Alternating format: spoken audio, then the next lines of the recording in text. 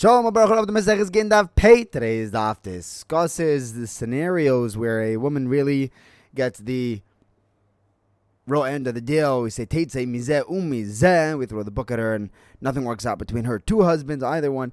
And in the Gemara we learn why a get needs to be dated by the king rulership of that time, by that Malchus.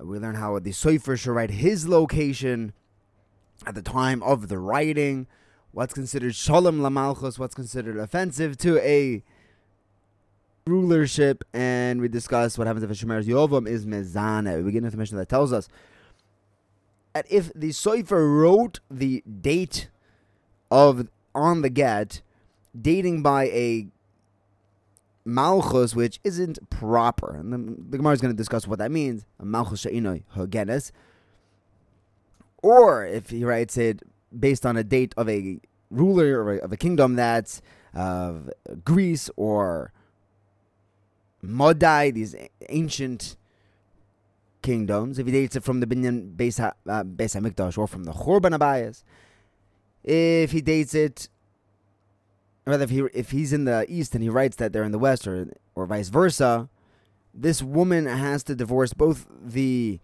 first husband and the second husband that she married after this get, and she requires a get from both of them, and she really gets the whole book thrown at her. She doesn't get a ksuba, she doesn't get her peiros, she doesn't get a mezainos, she doesn't get her old clothing that the husband got in the beginning of the marriage from either one of the two husbands, before or after the get.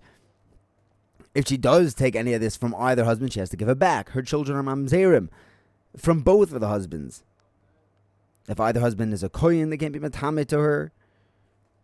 Neither husband is zoiche in her mitzios, things that she finds, her ma'aseh deha. Neither of them are allowed to be made for her nedarim, because the only reason why a husband is allowed to be made for a neder is if it's a neder that goes between them, so that they won't be able to be together, but they're both usher to her, so they lose the rights of a first nedarim. If she's a bas Yisrael, she now has the din of a gerusha, and she's posel for Kohunam. She's a Bas Levi. She's not allowed to eat Meiser, Bas Kohen. She can't eat Truma. She's not Yerush either one of the husbands. Or rather, neither of the husbands' Yerushim inherit her Ksuba. If the first husband dies, then brothers, either one of the husbands die, then the brothers have to do Chalitza. She has the din of a Suffolk marriage. So neither of them can do Yibum. If the Sefer writes the wrong name of the husband or the wife, or the wrong city where he or she comes from, and then again she has to divorce both of the husbands, the one that she was married to before the get and the one that she married after the get, and she also gets the same book thrown at her. The Chachamim mentioned 15 arayos, that their tzaros are allowed to remarry in a case of a yibum, because if one of the wives of this brother who died is usher to marry one of the brothers, so there's no yibum for this wife, all the other ones are also off the hook. Now, if the tzaros then go ahead and marry somebody else because they thought they were off the hook from yibum and chalitza, then it turns out that one wife, which was an erva, which was a rayas to the brother, was an islandess, so she wasn't in the parasha of Yibum, then those tsaros who remarried have to divorce both their new husband and the brother who they didn't do Yibum and Chalitza with, and they also get the whole book thrown at them.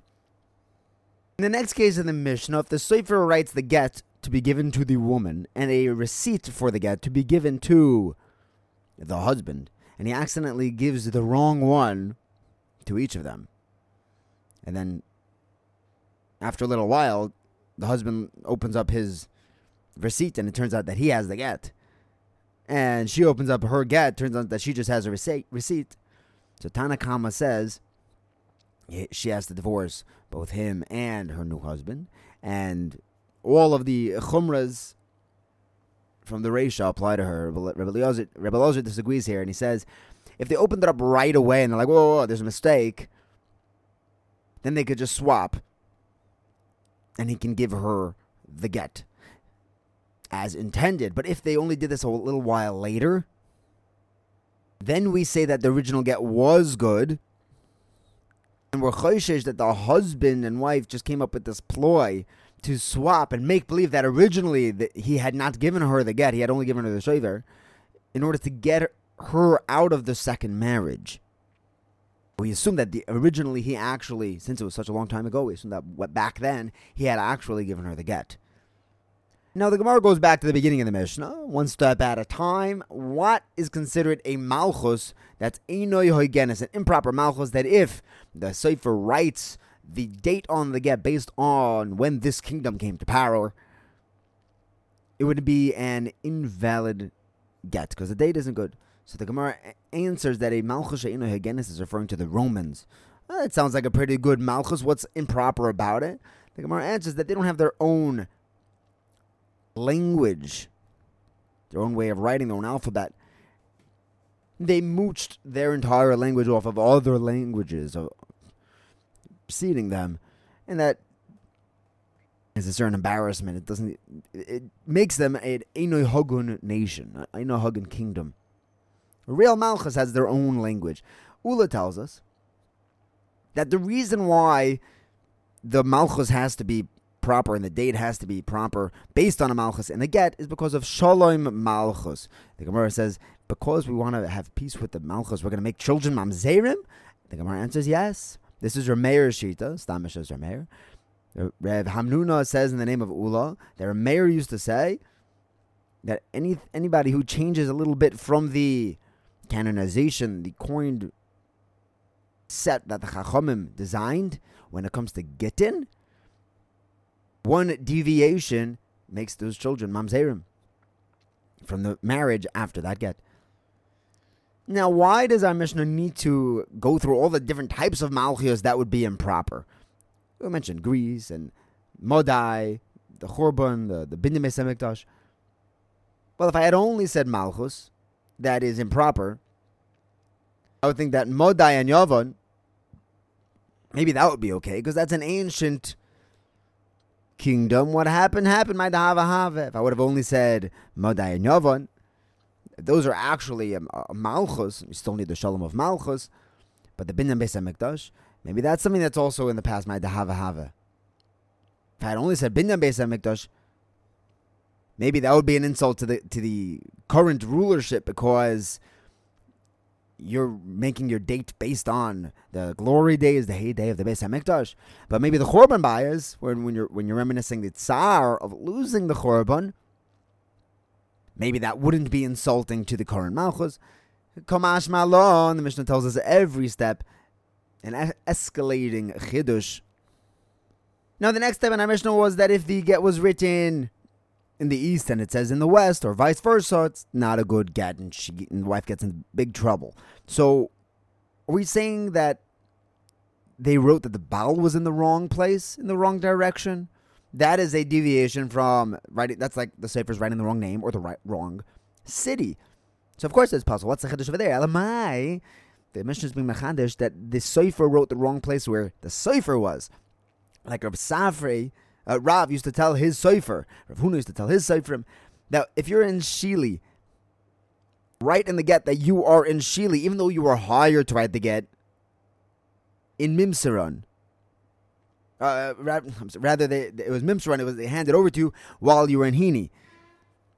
And vice versa, if you're writing in Hini, that's where you are, even though you were hired in Shili. Rav Yehuda Mashmal tells us that the whole halacha of the date based on the kingdom being an imposing factor in a get, that's all Shitas Reb Meir, but the Chachamim disagree. They hold, even if you dated your get based on the center, the governmental official in your local city who was in charge of knowing where all the boundaries are of property, that even that would be a good get if you dated it from when he took that position. There was a get that was written based on the date that the governor, the king-appointed governor, took over in Baschar. So the answer of Nachman bar Rav Chisda, or Nachman bar Chisda asked Ramba, is that a valid get? Is this get an issue? It was based, the date was from the time that this governor took over, and he answered that even according to a mayor, it would be a valid get because this governor was appointed by the Malchus. It's still a cover to the Malchus. It's different than the local land official because that is a bizayon. Why are you dating it by this local guy? You should be dating it by something more related to the Malchus itself. And a governor is. Next to Rabba, Omar Rav Huna, Omar Rav says that this whole dating by the Malchus is Rameh or not the Chachamim. The Chachamim would hold that the child born after this get would be kosher, that this dating infraction is not an issue. The Chachamim, however, agreed to Rameh that if the Sefer writes the wrong name, or a name that this person uses in a different city, or the wrong city, then the child born after this get will be a mamzer. Rav Ashi says, we see this in a brisa, in fact. It says that if they change the name or the city, she has to divorce both of them. And she gets all of the negative consequences of this confusion, of this double marriage. Now, this brisa isn't Rameir, otherwise it would have been incorporated into our Mishnah. Elamai, this is Shitas, even the Shitas of Rabbanon. They would agree if the name of the name or the city is incorrect, then this get is a serious problem for her. Now, the next step in our Mishnah was discussing the case of Yibum and Chalitza when one of the wives was an erva to the brothers. So all of the tzaras are off the hook. And we said that if one of the tzaras were to remarry, that's an issue. But if she were to be mezana while she had a zika to one of the brothers, she had a chiv Yibum, she wouldn't be usher to have Yibum. Marriage is more chomer. We might say that she did chalitza and then got married based on that chalitza and then went back to get married after divorce. So she's getting married to the person who she did chalitza with. When she does chalitza, she's not allowed to marry that brother. He's a brother-in-law. It's arayas. L'choiro, this is a kasha on. So being mezana during zika is in fact better than marriage, which sounds like it should be a tiyuvta on Rav Hamnuna, because he says that a shimeres yavam, someone who is supposed to be doing yibum, who is mezana, is now usher to her, to his yivama. That zika is now usher. But the Gemara answers it's not a kasha on Rav Hamnuna. Not only is it an issue if she got married at that point, if she was mezana, it would also be an issue. We only chose the lashon of marriage because that's a more refined way of speaking than to say that she was mezana. Some say the opposite. That we said in our Mishnah, if she had gotten married in that time, and that's including being mezana, which sounds like a raya to Rav Hamnuna, who says that a certain marriage yavam who is mezana is usher to the yavama. And the answer, the response to that raya is not necessarily, because maybe only if she got married would it be an issue for that zika to go through. Because we may confuse her with a woman whose husband goes over to Medinas Hayam, goes overseas. They say that the husband had died, and then she remarries. Even though the whole remarriage was ba'inish, she thought her husband was dead. She's not allowed to remarry her husband when he shows up. People might say that it was machzer grushosai after she remarried. So to hear, it seems like she did chalitza on her brother-in-law and then married this brother-in-law who she did chalitza with. With this nus, we don't have that issue because everyone knows that she was prutza about this. And we're not going to start learning halachas about remarrying a chalutza from her. Thank you for learning with me. Have a wonderful day.